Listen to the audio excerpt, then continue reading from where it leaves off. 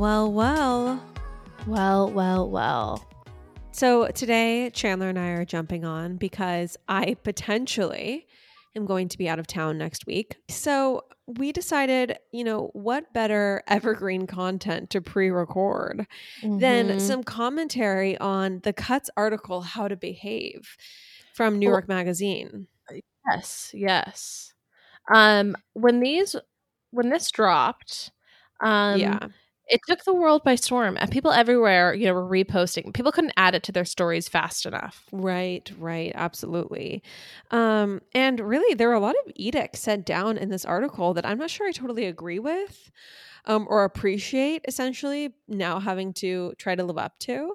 But I think that we should discuss, things that we thought were noteworthy, lessons on decorum from New York Magazine that we thought either we could learn from or maybe we took umbrage with, and a few of our own rules, perhaps. Please. Okay, so I'm going to start with the first, Chandler, which is, so according to New York Magazine, they say, don't foist your allergies onto a dinner party. This is the descriptor.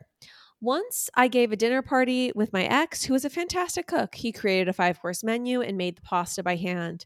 Then a famous designer, I won't say who, showed up with a blender filled with ingredients for his own meal. He was on some very restricted diet. If I was on a very restricted diet, or if I were gluten-free or vegan or anything, I would not say a word to my host. At a dinner party, it's about what the host wants to do. Just pick out what you can, then eat when you get home. Okay. Well, what's funny is that they said the word allergies, which feels like more life-threatening than a diet. If you have a peanut allergy, you can ask the host not to cook Thai food. Well, or you can just say you have a peanut allergy. My personal feeling is that the state of having an allergy is so ambiguous. It can be anything from pasta or carbohydrates to make me bloated. Yeah, like no shit. They give everyone inflammation and they disrupt everyone's gut microbiome because they're delicious and we eat too many of them. So there's that end of the spectrum to I carry an EpiPen with me at all times, lest an avocado pass my lips imperceptibly. And it is this gulf that I feel like there's a big issue with people in the middle trying to pretend that their preferences are actual, life-threatening allergies. What do you think? Yeah. No, I agree. I think one of my best friends is allergic to peanuts. It's very serious. And that is a situation, that is a health condition. And, I think there's a difference between that and, I get kind of farty when I eat ice cream. Join the club. Exactly. It's like our host is making us some handmade penna lobster situation. We are all going to leave here feeling like total shit. Like we need to become catatonic because we've eaten so much and it's so heavy. And that's the point. We're not supposed to leave feeling better. This is not Eat to Live by Joel Fuhrman. This is not this is food as deliciousness. Right. So anyway, this is a major pet peeve of mine because I feel I think if the host asks, hey, are there any allergies I should be aware of? Great. Then I think you can say, hey, I'm trying to eat healthy. I've done that before. I've been when I have friends who have dinner parties or whatever, and they want, feedback on what type of menu to, I have no problem saying, oh, I'm trying to eat healthier these days. Or giving preferences when, the floor is open to me. It's when the floor is not open to you or when the meal has already been cooked that the time has passed. The time has passed and it's time to just push food around your plate, and seem like you're eating, and then, carry out your own smoothing making in the privacy of your own kitchen. Do not bring a Vitamix to a dinner party, people. It's like, it's like, where were these people raised? Actually, this feels like something you would have done. Oh, I mean, I can tell you a story. So as a woman who's in her youth went on many a diet, there was one time when my high school friends and I went out to dinner at South Coast Plaza. And of course, I was on a raw food diet. But of course you are. I've probably told this story before, but we're out of new stories, everyone. So we're just going to have to listen to the old ones. Being being classy enough. I'm not going to say, oh, I'm not going to go to dinner, or can't eat any of the food. I'm going to go when the waiter asks so the waiter goes around and asks what I'd like. I'm like, oh, I'm good. I'm okay. I'll just take a plate. People look at me quizzically, but we just kind of go from there. I'm like 19 or maybe 17 because I was in high school. Anyway, our meals arrive. I was given a plate. I surreptitiously, as discreetly as I can, pull out 2 bananas You're such a from joke. my purse. Lauren, the fact that you have made it this far and you still have close friends. You pull out a banana. I don't actually know this story. I've never heard this. You've never told this before. Oh, somehow, really? Yes. I've never heard this. 2 bananas. I pulled out 2 bananas to eat, not just one. Actually, the image of 2 bananas on a plate is even more strange. So somehow. Bizarre. Because I was on a raw food Tilda diet. Swinton. I feel like Tilda Swinton would do something like this. Like just like a little bit chaotic and unhinged. Super chaotic, super unhinged. Anyway, yes, Chandler, when I was 19 and had no understanding of things, certain things make people uncomfortable. Yes, I would have done that. But no, I think I have a little bit better manners now. It actually reminds me of another situation. So Kagan and I were invited to a dinner party about a year ago. And, the hostess had killed herself to make a stunning meal, right? Mm-hmm, mm-hmm. And not only that, but she had killed herself to also provide alternative options for one of the guests who was a friend of ours, who was a vegetarian. And so, she made these gorgeous burgers for everyone, but then she was like, oh, here you go, X person. I'm not going to say their name. I'm not going to blast them. But she was like, here you go. I made these vegetables for you. And she sets out, there's like 2 trays full of vegetables. Gorgeous. To which this person responds, your worst nightmare. Oh, I'm actually not eating. I'm not hungry. I actually know who you're talking about. So I personally am floored, right? Yeah. Like this is everything our mother raised us not to do. Right, be gracious, be thankful, if the host makes you dinner, eat the dinner, gobble it up with joy, as you should when someone makes you a delicious meal. So anyway, so then I leave with Kagan thinking, well, now let me at least, I got to get this out of my system. Like I got to talk about how awkward that was and how that was just not acceptable. To which Kagan does not even delight me in what I think should be a shared pleasure between 2 partners, which is discussing the people you've just hung out with.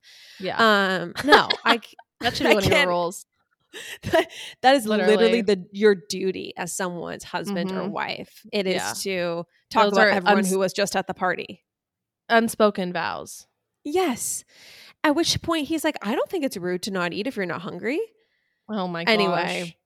Anyway, we've actually closed the loop on this. I fully laughed about it with our friend, but it is, to this day, I shudder when I think of that tale. I shudder as well. And what bugs me sometimes about men is how apt they are to give other people the benefit of the doubt. Well, this is what I said. I said, okay, really? You think that's okay? Next time we go to something where it's, one of your people, it's a dinner party for your friends, I'm going to say I'm not eating when the host hands me my plate or whatever. And let's see how that goes down. Totally. Let's see how much you think it's no biggie then. Yeah. Yeah.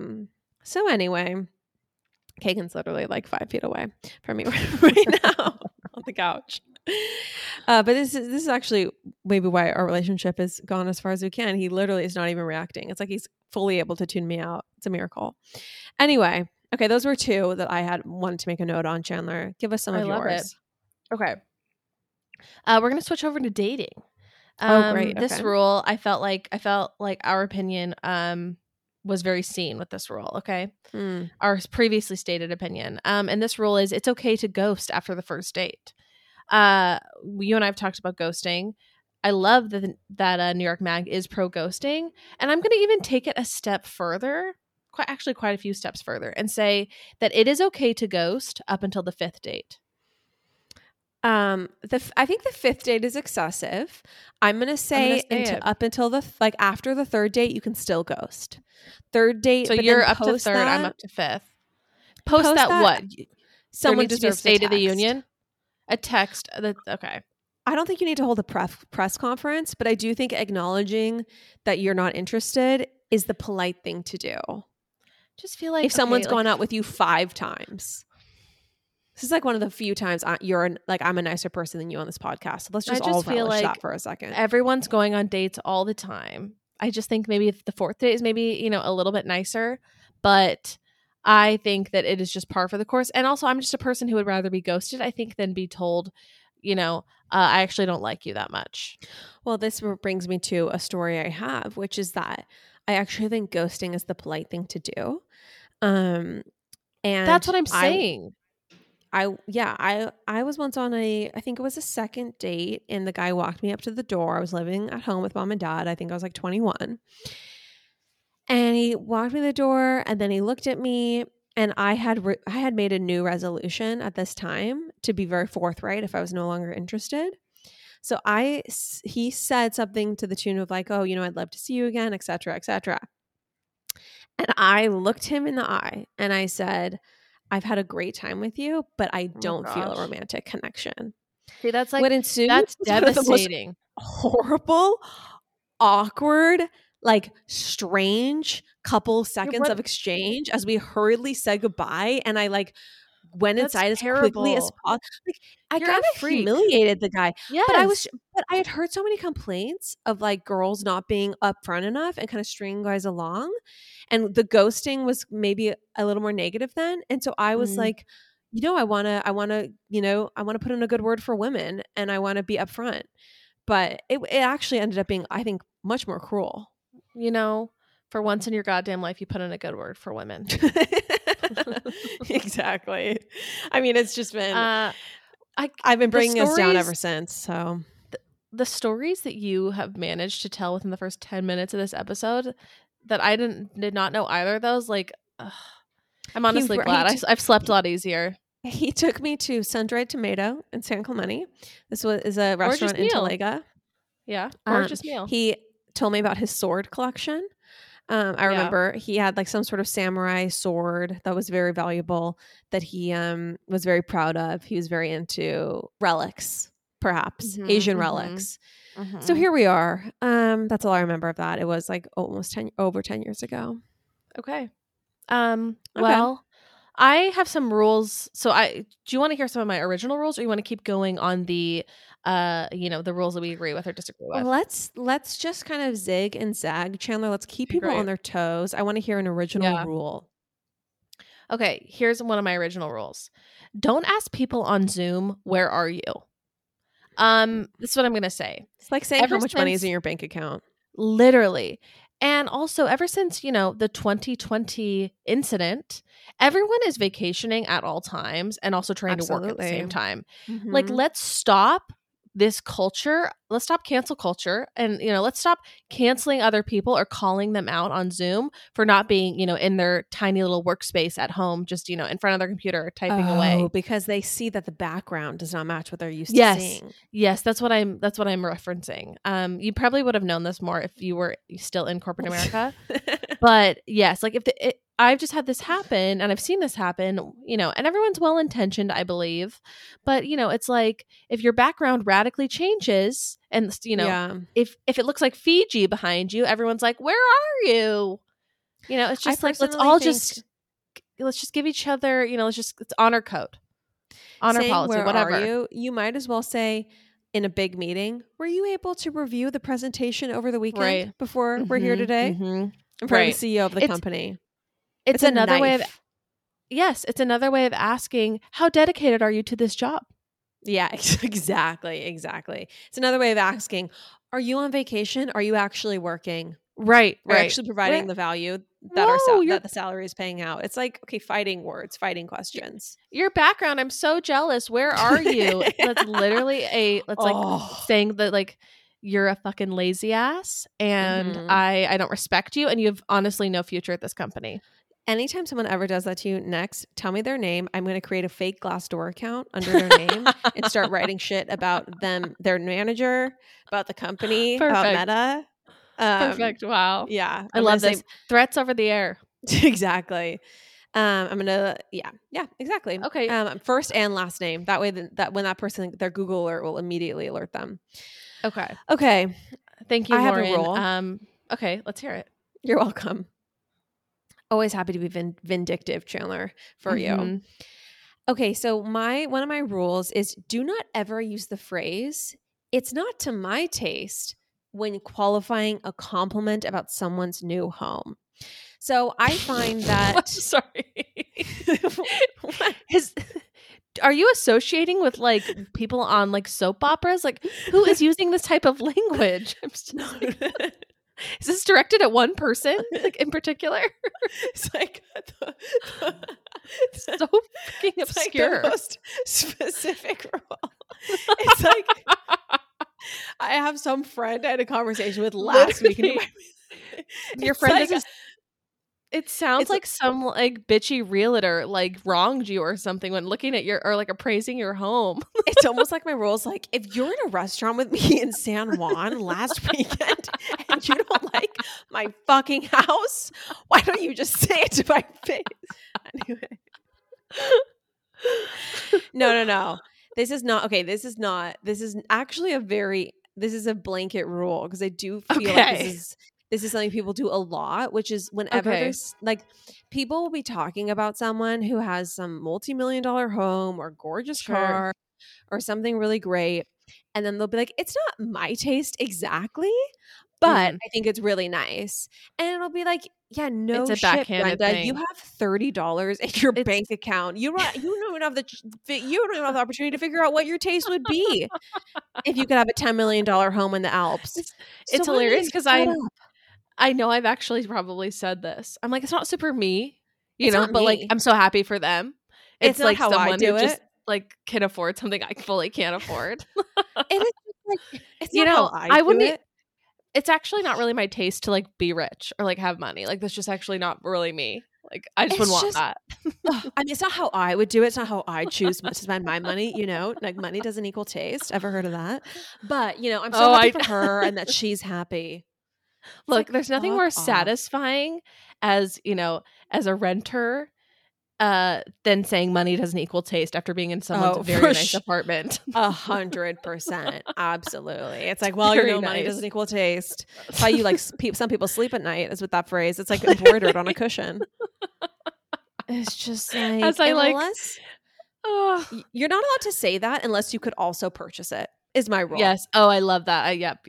Yeah. Otherwise, just say it's beautiful. Lauren, everyone is being put in their place, including myself. I mean, no, including myself, because I know I have done this. And I just think it's like, it might be true. Like in the alternate universe where I could also live in a $20 million house or whatever, $10 million house, like, sure, I might appoint it somewhat differently. But do I need to qualify my thoughts with that? No. Right. No, you don't. My compliments with that? Okay. No. Let's just all be positive. I love that's a great rule. That was a journey. Thank you for taking us on it. I'll do what I can. Lauren, the wall behind you, it's quite barren. What's going on there? You know what? I find getting things framed to be very stressful. And so I've just never done it. I don't basically have anything framed in my home. And it's sad for me. It's very sad, which is why we are so lucky to be sponsored by FrameBridge right now. Yes, I am so excited to correct this wrong in my life. What's so great about FrameBridge is for other people also intimidated by a gallery wall, if you go on their website, you can just very quickly, easily upload like 5 photos or whatever it is, and they will send you different dimensioned, cute frames, beautiful, sleek, modern, so you can just hang your gallery wall and it's good to go. They make it very easy on a layperson like yourself. Everyone, see why FrameBridge has been trusted to frame over 2 million pieces. Visit framebridge.com or a local FrameBridge store to get started and custom frame just about anything. That's framebridge.com. Can I talk to you about a product that you love, that Courtney loves, and that I love? Please. Early Bird CBD gummies are so phenomenal, everyone. They are the perfect 2.5 milligrams of THC and 12.5 milligrams of CBD. So this concoction, it gives you the warmest, gooeyest feeling. They have the magic formula. I love the watermelon flavor. That's my favorite. I also love using them when I know I need to get a good night's sleep and I can sleep in. You guys, we love Early Bird CBD so much. We reached out to them to see if they would be interested in sponsoring the show because we were like, these products, these gummies, everyone needs to know about them. We're going to tell them about them anyway. So maybe we can get paid to do it. And honestly, we just cannot recommend them enough. We have a link in our show notes. You can go to earlybirdcbd.com, use code POPApologist20 for 20% off. earlybirdcbd.com, POPApologist20 for 20% off. Do yourself a favor, try the gummies. They ship to all 50 states, everybody. You got to try it. earlybirdcbd.com. Okay. Here's another one. This is from the, NY Mag list. Don't browbeat people into playing a game. Well, first of all, I wrote just next to this full stop because I could not agree more. I hate being at a party where I'm forced to do an activity that I don't want to do. All I want to do is like have a little drink, chat with some friends. Like I do not like being forced into any type of activity ever. See, my old boss at Stance, he was very into games and I had fun playing them. And so this is when Kagan and I were first dating. And so I remember we threw a Thanksgiving party and I decided that we should all play werewolves. And this was, this is like this party where it's like murder. Werewolves? No, it's like it's like that part. It's like that party game where it's like who's the werewolf, who's the murderer. Like you all draw like numbers Mafia or whatever. Yeah, like Mafia. Anyway, it's a variation on that game. So I remember I like browbeat everyone into playing it because I was sure it was going to be so much fun. And Kagan was like mortified. That was not the culture of his friend group to do like organized games. So anyway. And people find their people. I think, everyone who wants to be playing board games at parties, like are having those parties. It's just like if you're inviting mixed company over, don't force them to play a game. Okay. I've recently, had to make this clear to groups of friends of mine that they do listen to this podcast that, I don't like a certain game that we've played, on some of our vacations. And, we have mended fences. Everyone was really respectful of my taste and my preferences with, when it comes to board games. And, we've been closer since that. And because of that, our friendship is stronger. I'm creating a rule on the spot. Okay. Right now, because I think in reaction to this, the ask of a game might mean that the party's a little low energy. Okay. Yeah. And so I'm going to have a new rule, which is perk up, buttercup. Okay. Have something to fucking say. Right. Have a thought about a current event. Have a question. Okay. Yep. If you're in a group of 10 people and everyone is at brunch, do not let more than 4 seconds hang in the air before someone breaks it with a stimulating piece of information or a thought. I think sometimes people are too relaxed, even, especially amongst friends. And we need to remember, we're here to entertain each other. We're not just here to take up space. Wow. Someone honestly give this woman a podium and a platform. She's amazing. It's true though. It is. This is the perfect episode for you. It is just the case. In social situations, you're not just there to eat the pie prepared for you by the host. You're there to dance a little jig, to sing a little tune, to be entertaining, to provide a moment of relief. Honestly, I could not agree more. And I do think, though, as someone who doesn't let silence ever basically happen, I have had to release myself a little bit from the court jester role because I will leave certain social situations where no one talks utterly exhausted because I feel like I'm doing, jumping jacks and somersaults to keep this conversation going. Yeah. Yeah. It's definitely a curse I think we were raised with because our mother was always very concerned with, I think, all of us behaving well in social situations. Right. And now I extend that same judgment to those I'm surrounded by. The same standards. Yes, honestly. But I think it's something, I think it's actually part of your personality not to relinquish because I just think that there's something about being aware of a social environment and like how things are going, and if maybe the energy needs to be picked up, and maybe like this needs to get more fun. Someone's put a lot of effort into this party. Maybe okay, you know what I mean? Honestly, that's the curse that I feel like I have. It's like if someone's throwing a party, I feel extremely like attached to their emotional state at the time. Are they having a good time? Is everyone having a good time? Are people reacting enough to the stuff that they've prepared for us? Is this as fun as they wanted it to be? Right. Like, are people leaving too soon? Like, are enough people there? It's honestly a nightmare. I need to be medicated, I think. Told us a story growing up about like going to a birthday party and like literally no one showed up. And I just feel like it almost like for her friend. And I think it like scarred all of us so much. And mom was just like always so like put it on us that like it is your job as a guest. Literally. To make sure that the event is going well. And I do think, Chandler, if maybe that, if everyone felt that way, you know what they say, many hands make a light load. It's true. It's true. And honestly, that's something I take issue with is people who are far too comfortable letting other people, do all the, the conversationalist work. My friend Drea is a great conversationalist, and I've learned a lot from her because she asks a lot of good questions, just like from a range of, like more serious ones to more playful ones. And I think that makes, you a great dinner guest and a great friend. And you know what? Sometimes I think that it's not even just about being polite. It's also about making it fun for yourself too. If maybe things are taking a more sleepy turn. But anyway, we're beleaguering this point too long. Let's move along. I have another party related rule. Great. This is from LSD's list. Lauren Santo Domingo, the fashion lady. Lauren Santo Domingo. Yes. So her rule was never ask people to take their shoes off in your home. I'm just going to say this is one of the more out of touch rules for me because living in New York, which I know she does, like clearly she has someone who mops her floors every single day. I do not. I'm not interested in Swiffering on a daily basis, even a weekly basis. So yes, everyone's going to be taking off their shoes when they come into my home. I also think that even if you are mopping and all that, it's just gross. Like, it is gross. I am a no shoes home. So I guess LSD is never coming to our condo in Puerto Rico. Never. But honestly, she's never coming to my apartment. But like I'm totally against that rule. I remember I was at a dinner party. I was asked to remove my shoes. It definitely ruined the outfit. The entire like structure of my look was changed, and not for the better because I had to remove my beautiful strappy bedazzled heels, but I did so. And you know what? In someone's clean home, they don't want all the crap from the outside ground tracked in. Especially if you live in a big city where there's literally poop everywhere. I'm sorry. Here's my feeling.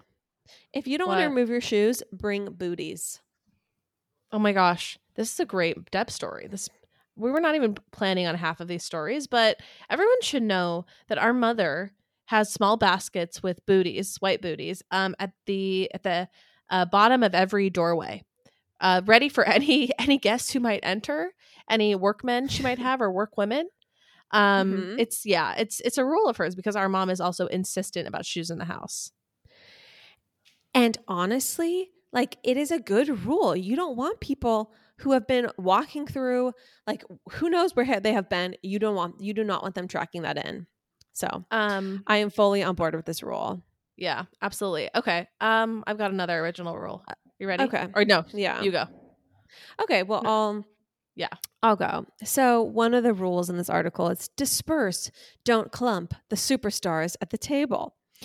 So then the person expounds, and never ever make a superstar, whether they're famous or just extremely charismatic, face a wall. They always face the room. They must be allowed to sparkle. What? I once saw a very famous actor facing a wall at a dinner party. He didn't say anything to me, but I think he was upset, and I've often thought about it. So someone commented and they said, I don't get all the advice around famous people or celebrities. I've lived in LA for 20 plus years and I've only ever met one celebrity in a casual social setting.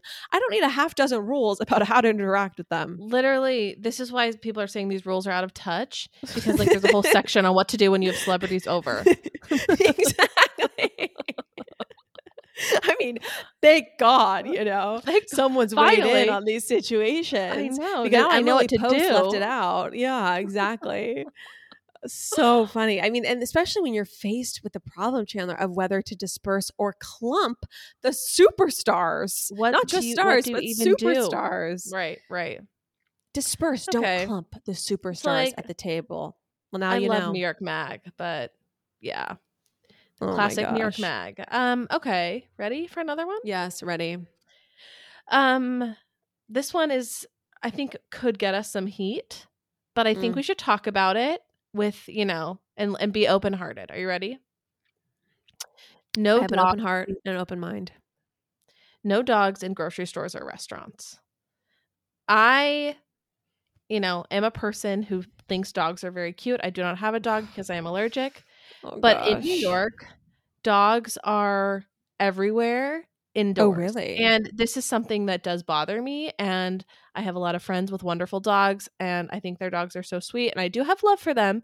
But that being said, living in New York, it has shown me another world of dog owners who just bring their dogs into these very, very cramped spaces that are already like brimming with people and, random shit. And then there are, dogs everywhere. So when we sat down to record this podcast today, did you think I'd like to get as many 1-star reviews as possible? I don't even know if we should leave this in, because I just know it's going to, I think I'm alienating half of my friends right now when I talk about this. And this is what, this is what I'm worried about, frankly. I remember I once went to dinner with some friends in Nashville. And this is the only time I've ever been in Nashville. We were stopping through on a long drive. And anyway, they brought their dog, and then they had the dog got like water. Like the server brought out water under the table. And I just remember the dog like made this huge mess under the table with the water.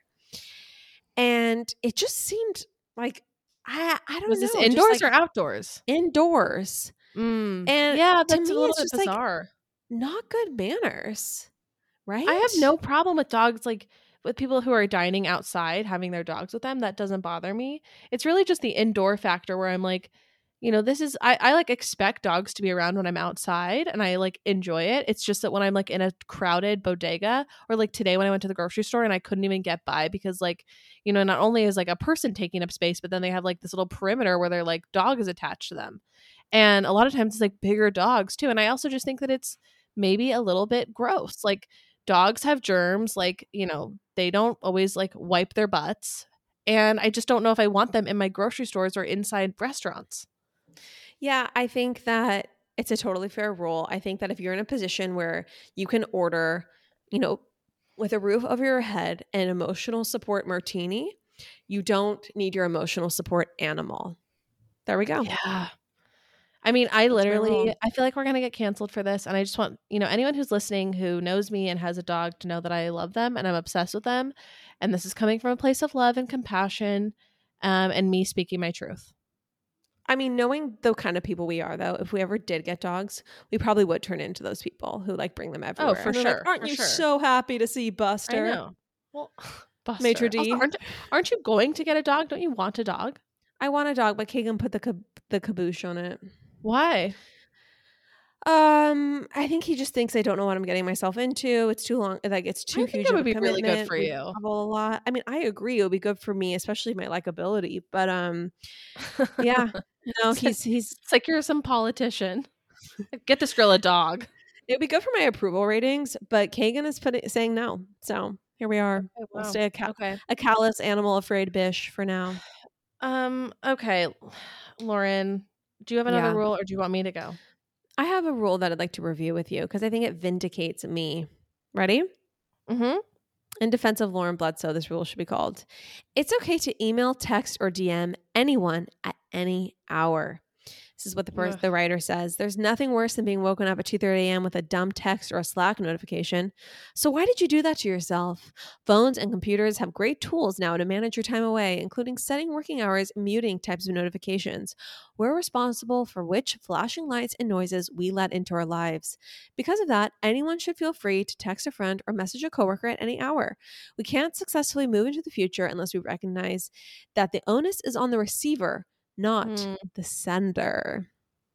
As we all know, it is one of my toxic traits, especially when I was wedding planning, to text and email whenever the hour struck, usually my anxiety at 2 a.m.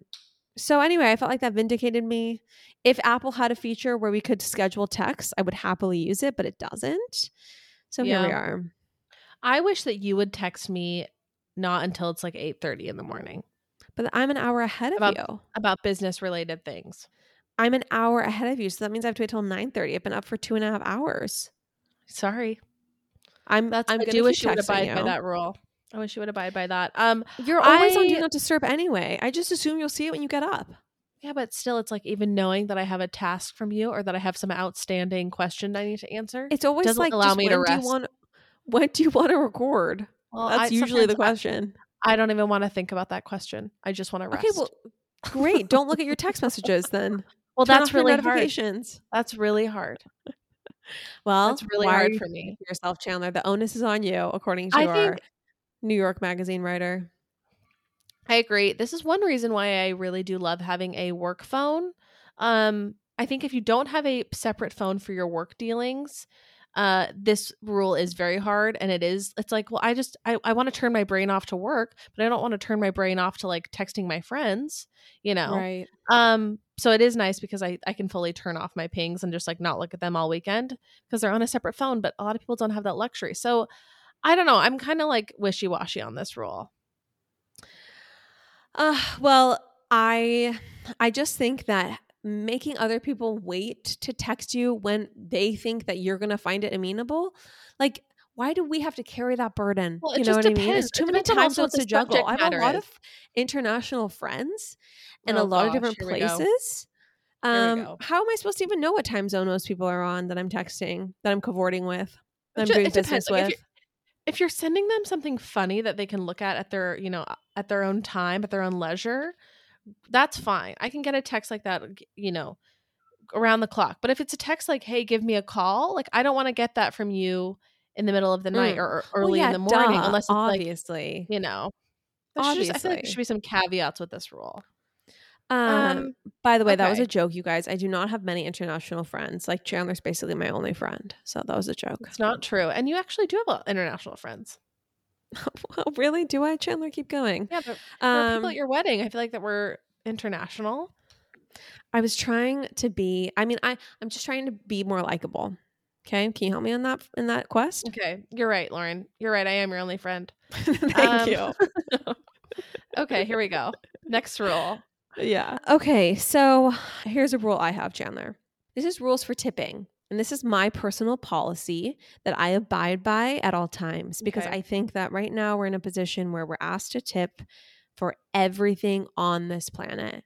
I will be shocked if I make my tax payment and like there isn't some like Square thing that pops up where I can tip the IRS 25%. Anyway, here's my rule. If I am expected in the establishment I am paying in to bus my own table, that means bring my plate up to a certain designated area, or to remove my coffee cup from the table and put it in the trash. If I am expected to clean up after myself in an environment, then there are no required tips. I am purchasing goods. Sure. I can tip if I would like to, but it is not required. If I'm in a cafe, a place where it's expected that I will leave the porcelain mug on the counter, a tip, I believe, is required. But other than that, a tip is like, for example, this is why you tip for a cocktail. You leave the glass on the table. You don't bring it back to the dish. Someone has to facilitate that. But if I'm getting a latte, it's actually, I think, just a nice thing to tip. It's not required. See, I remember us always tipping, though, $1 when we go through Coffee Pod. Yeah, that's because we wanted the goodwill of specific baristas who would be surly with us if we didn't. That's true. Remember that? That's true. We were honestly being threatened. We were under siege. Yeah, it was like, we were like hostages to that tip line. Oh my gosh. Yeah. I know exactly who you're talking about. I love this rule. Lisa is who I'm talking about. And I guarantee you she's not listening to this podcast. What was the guy's name? Oh, I forget his name. They were both so surly. Oh, yeah. Yeah. Anyway. Wait, okay. I like this rule. I like this approach. I also agree that the tipping has completely gotten out of hand. Can I just get into I actually have like a whole speech about this. But you can go and then I'll give my speech. Well, I just think there are places where I regularly see the person and they regularly, like remember me, or I just think I'm not quite as, there's not like a hard and fast rule for me, but I certainly do not tip everywhere I go.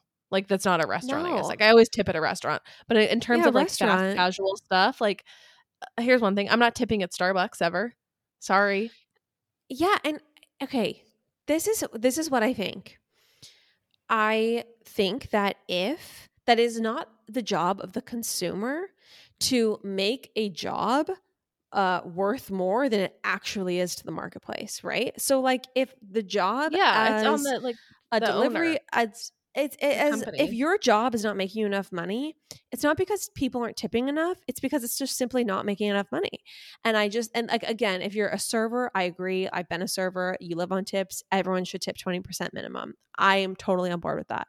But like there are certain jobs in the economy right now which I think are propped up by basically guilting the consumer into paying more. And I just wish that instead these things costed more and we didn't have to deal with the analysis paralysis. I have actually a question for your scenario. So but you still tip with like delivery stuff, right? Like those jobs, I'm always got to tip. Like, yes, very well. I definitely tip with them, but I wish that they just costed more.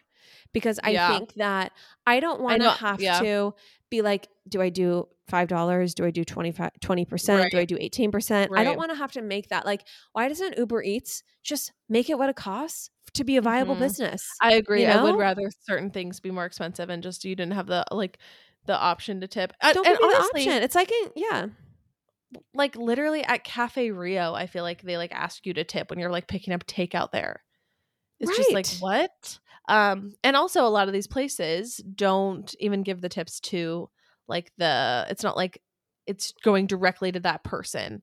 It's like another way I feel like for the company to like to make money.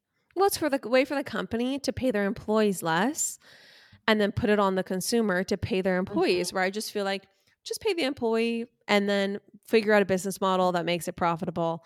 Don't, bake it into the cost. Right. And I'll deal with the consequences. For me. Like, I think I would rather my coffee cost like, okay, if right now, like if I go get a cold brew from my favorite place, it's a large cold brew is about $5. So then once I tip, it's around $6. Like, I think I would feel better if like I don't know if the coffee costs $5.50 flat or something, but I just have to tip. The decision is annoying. It's stressful. Right. Well, and especially, when the person's like right in front of you, flipping the screen over to you. Yes, exactly. It's coercion.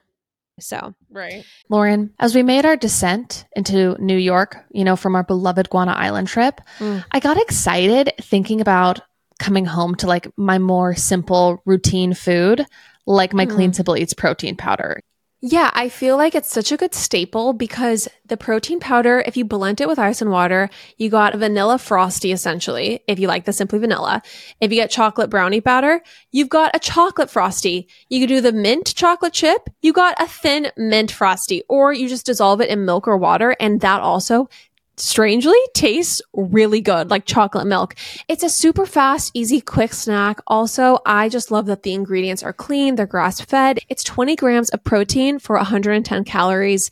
It is just the best protein powder out there. Everyone, go to cleansimpleeats.com and use the promo code POPApologists for 10% off. That's POPApologists for 10% off. Cleansimpleeats.com, POPApologists for 10% off.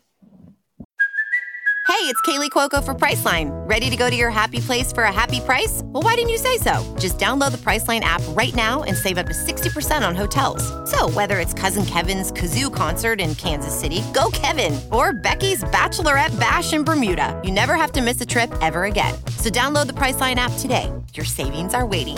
Go to your happy place for a happy price. Go to your happy price, Priceline. Anyway, okay. I've got another rule. Okay.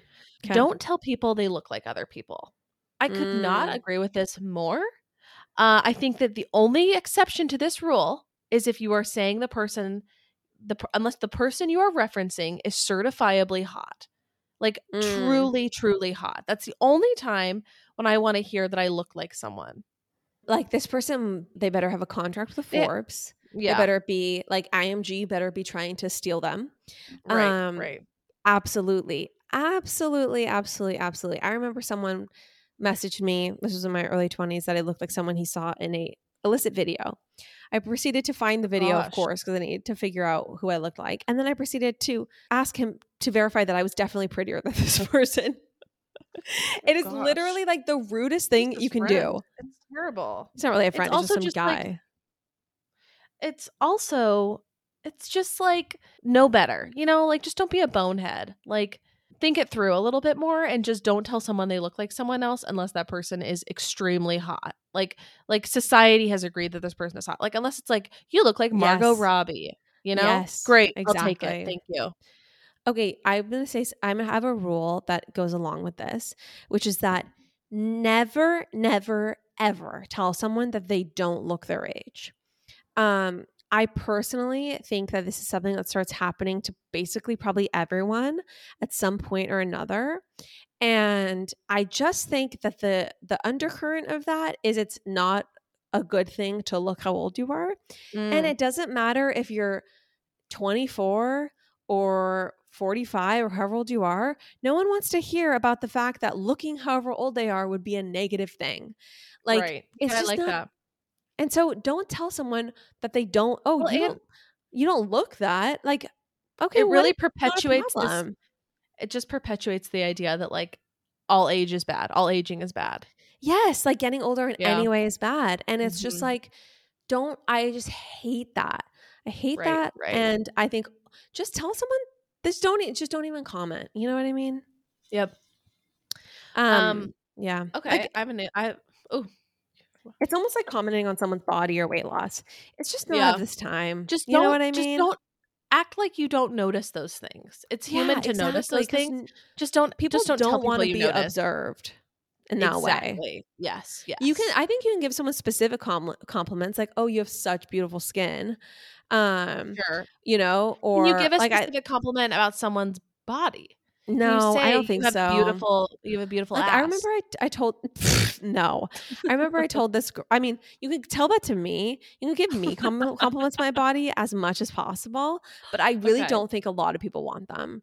Like I remember I was on this trip with this girl and I was like, "You're just so gorgeous." I was like, "Your body, you're just like so athletic," and I could just tell she didn't want to hear it. And anyway, I just think that it's like not of our time. No, I agree. I think like also. Yeah, just find something else, to say to that person. And I think skin is a great compliment. If you want to tell someone they're beautiful or like you want to give someone a more specific compliment, I think skin is a great way to go. Right. Or I think you can always tell someone your hair. Like, you're so ripped. It's incredible. Or like, you're so in shape. I'm so jealous. Like you're so healthy. But I just think that any compliments, like you're so skinny or I mean, and you're curvy, even like no, you have great curves. No one will. No. Yeah, keep it to yourself. That being said, Lauren, you do have a beautiful ass. Thank you. Yeah, except unless you're talking to me, in which case I will take any and all compliments. Except please don't tell me I don't look how old I am, which is my least favorite thing to hear. Okay. Another question. Another OG rule for me, or original rule, I should say. Okay. It's perfectly okay to say I am low energy as an excuse for declining plans. I think that, at times when you need to decline plans and you just really aren't feeling up to it, you want to come up with some elaborate excuse. I was exposed to COVID 4 days ago, now, my dog ate my homework, yada, yada, yada. I just think I was exposed to COVID 4 days ago. I think exhibiting no symptoms. Yeah. And I appreciate people being forthright and saying, I'm feeling a little low energy. I actually had a friend use this excuse and I was like, I want to use that more because I feel like it's like appropriate. It's not like, hey, I need all this attention, but it's just like, hey, I just don't think I'm going to be as much fun tonight because I'm feeling a little low energy. Mm-hmm. No, is this plans you're canceling on or is it plans that you are declining in the moment? I think if you're declining plans, I'm definitely someone who feels pressure not canceling. Not like bailing or flaking necessarily. Okay. I mean, that's a whole other can of worms. I am a little bit more flaky and, it's something I'm working on. But I do think if you need to decline plans and you feel compelled, like you don't want to decline them, or you want to come up with some like type of elaborate lie or white lie, I think it's okay to say I'm feeling low energy. I think that's totally fine. I think that's totally fine if this is the first time the plans have been brought to your attention. If these are plans that you have already committed to and made, and a restaurant reservation is secured, then just texting that you're feeling low energy, it's buck up buttercup, in my opinion. You've already committed. Sure, if there are reservations, someone has already planned their night around it. They're looking forward to it. So, oh, totally. I mean, like, I don't think it's if you're gonna flake on someone, make up the COVID excuse. Like, be smart. I honestly, I just think that people are too soft. They give themselves too much leeway these days, and I don't believe in all the canceling that people do. Anyway, those are my fighting words. I just think that you're literally the first person to be like, I don't want to record. I'm in a bad mood. That's okay, but that's so true. But that is also not social. That's not plans on my social calendar. And that also doesn't happen that often. It's not like that. No, I know. I'm just saying you also give in to your moods, or you're like the way that the day is subject to change your energy levels. It's true, but when it comes to my social things that I've committed to, I very rarely will not feel like going and bail. Very rarely. So maybe you're just having more fun plans than I am, I guess. No, I really don't flake that much. Says the girl who was like, I am pretty flaky like 5 minutes ago. Well, I just it's something I think I've gotten a lot better about doing, Okay, I have a rule, Chandler. You ready? Mm-hmm. This is not specific at all to me. I actually swear it's not. Because this was something that I felt way before I was planning my own wedding. But this rule is never complain about attending weddings or going to a wedding ever. It is the temptation is there. Weddings are expensive, especially destination. Wedding season is expensive. If you're a multiple, it's a lot. Like, I totally get it. I just think that it's really in bad taste.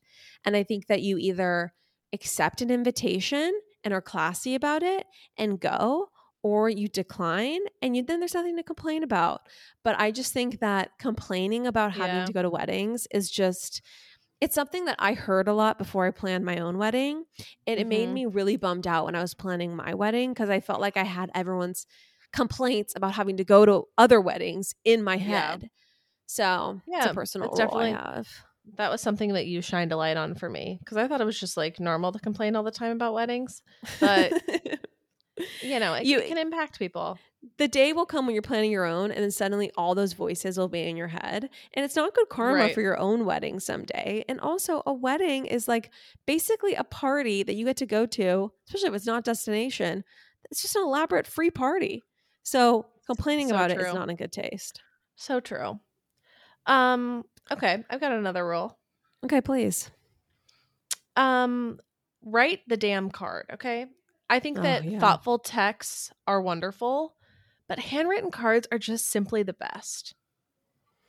I couldn't agree more. I haven't written a card and sent it out in years, but yeah.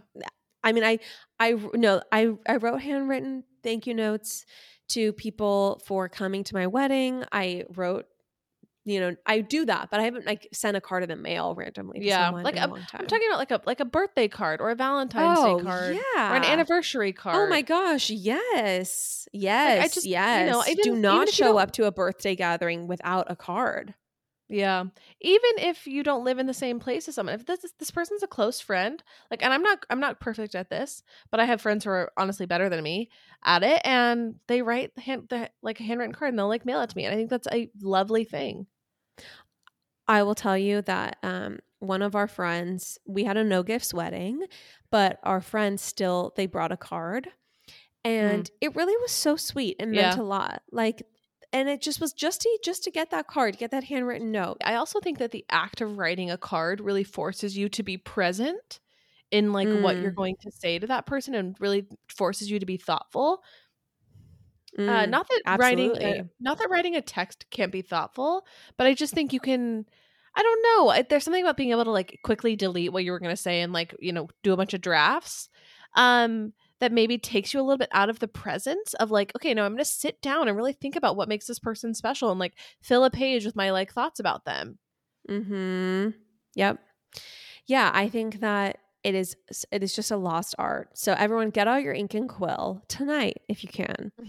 And, pen some words of affection to someone and post it in the mail.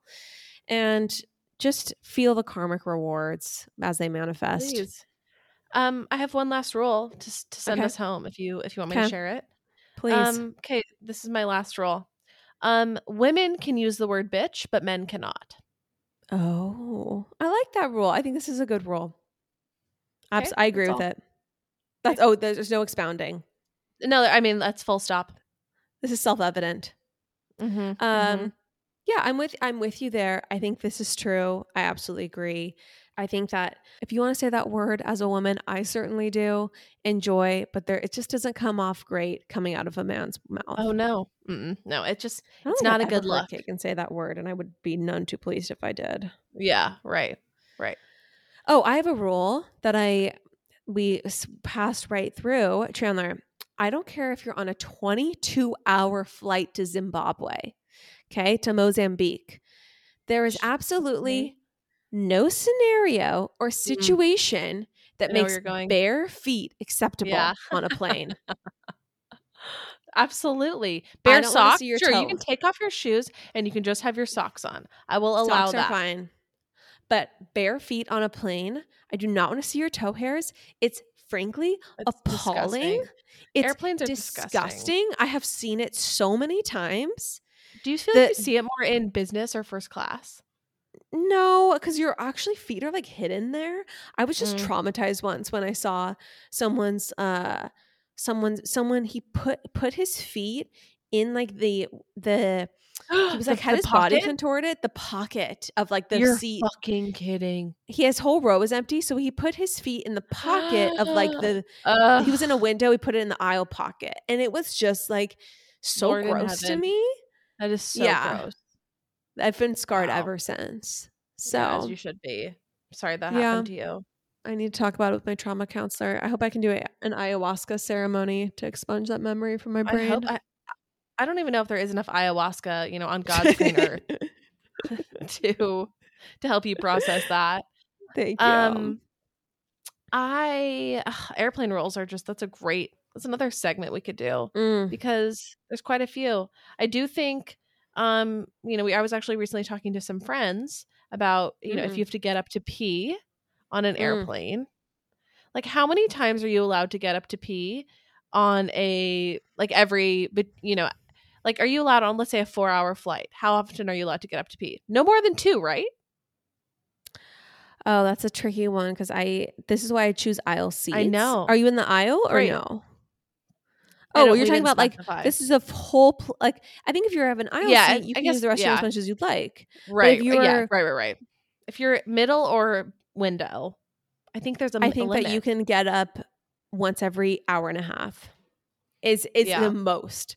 I think that's the most that's acceptable. I think that if you know though that your bladder is that small, you better get your ass in an aisle seat, which I do. Yeah. I make a point to that. You do. Yeah. Nothing is worse than trying to get over a sleeping person to go use the restroom. I mean, it's a horrible feeling. It's a hellscape. I've got another plane rule. Okay. And I've broken this rule, but it's something I'm trying to reform myself about. Do not bring any pungent foods on a plane. Do not get I just know one time I got like Mediterranean in the Salt Lake airport and then proceeded to eat it within the first hour of my flight. And that wasn't fun for anyone. It was fun for me, but it wasn't fun for anyone else. And I still feel guilt about that to this day. I'm going to take it a step further. Okay. Do not bring, it's fine if it's a cooler full of like snacks and cheeses. I don't care about that. If you have a small pouch, cooler pouch, whatever. Not that I've ever even seen anyone do that. Yeah, I was Do not bring any food from the airport fast food restaurants in a to-go container onto the flight. It's just gross. There's something gross about it. There's no proper airflow, and you subject everyone to the fumes of your food, like forever. The packaging is too large for that tiny little tray. Correct. And so you're like encroaching on people's free space in some way, even if you're not. It feels intrusive. We ask you to refrain on this podcast. We really ask you. We're begging you. If you are in the aisle seat, do you have both armrests? Do you just have one? What's the policy there? Oh, I think that the armrests go to the person in the middle seat unless they're not using it. Yeah. But if that person shows any inclination to be using both armrests, they are that person's. Right. That person who is suffering through being sandwiched in. Like, oh, really? You think you're on the aisle or the window and you also deserve to sit like a king with both your elbows rested? That's not what $700 round trip to Barcelona gets you, okay? No. No. Yep. Okay. Yeah. Go ahead. No, it's great. It's great. I completely agree. I've got another one for you. Okay. I would like you to rule on, Judge. Okay. So the age-old debate of can you lean your seat back, or is it extremely rude to lean your seat back? Because we discovered it within our own family. We have wildly different opinions about this. And even honestly, within my own relationship, we have different opinions. It's hard. This is a tough one. So I think that if the seat reclines and the person behind you I think that if you're sitting in front of the person who's in the last row of the plane and they cannot recline their own seat, you know what? There's a special place in hell for reclining your seat onto that person. If you're saying if you're in the second to last row, like on the very back of the plane, think twice before you subject someone. If the person behind you cannot do it, think twice. But if they can, it's fair game. It's all fair game. That's exactly where my head is at. It's like, well, you also have this luxury. I'm not taking anything from you that you can't get back for yourself, with your own vertical space. It feels like tipping in like all these random situations. It's like this thing. It's like either make the seats reclinable or not, but don't create this weird social rule we have to follow. Lauren, that's such a good take. That's exactly what it is. So one thing that Ben did that annoyed the shit out of me, and I went to go to the bathroom one time on a flight. I had my seat reclined. I was sleeping, I think, or whatever. My seat was reclined. I got up to go to the bathroom, and he re-upped my seat while I was in the bathroom. Okay. No. Just to make it a little nicer on the person behind me for the 2 minutes I was in the bathroom. Was he trying to be rude to you? Like end the relationship? Literally, it was the most clear assault on me, on who I was, my character, my comfort. It was like, you know what it really was? It was your needs don't matter. Yeah. It's I want to look good in front of this person in the seat behind us. This stranger. Yeah, I want to have like a look of apology on my face. I want them to think I'm not, just so you know, I don't approve of this woman's behavior. That's literally it. Literally that. Like, just so you know, like this, she's on her own with this one. Yeah, exactly. Okay. I'm super with you. I'm very much with you there. Is Kagan with you? I think Courtney had the opinion that it was rude. I think Kagan always leans his seat back, so he's with us on this. So I actually think the majority of us are of the same mind. No, Courtney doesn't think it's rude. Courtney does not think it's rude to lean your seat back. I thought that does Wyatt think it's rude? Somebody in our family, or maybe she just posted about it on her story, and it was very 50-50. Yeah. Yeah. Well, you guys, we pray that you're never on a flight with us because clearly, we're still breaking our own rules. It's true. We're just living and learning as we're going. Thank you for tuning into this, spicy episode about our rules. Exactly. If you like this podcast, give us a review on iTunes, 5 stars. We'd love it. Chandler, thank you so much for joining me. Enjoy, everyone. Have a great week, and we will see you next time. Bye. See you next time. Bye.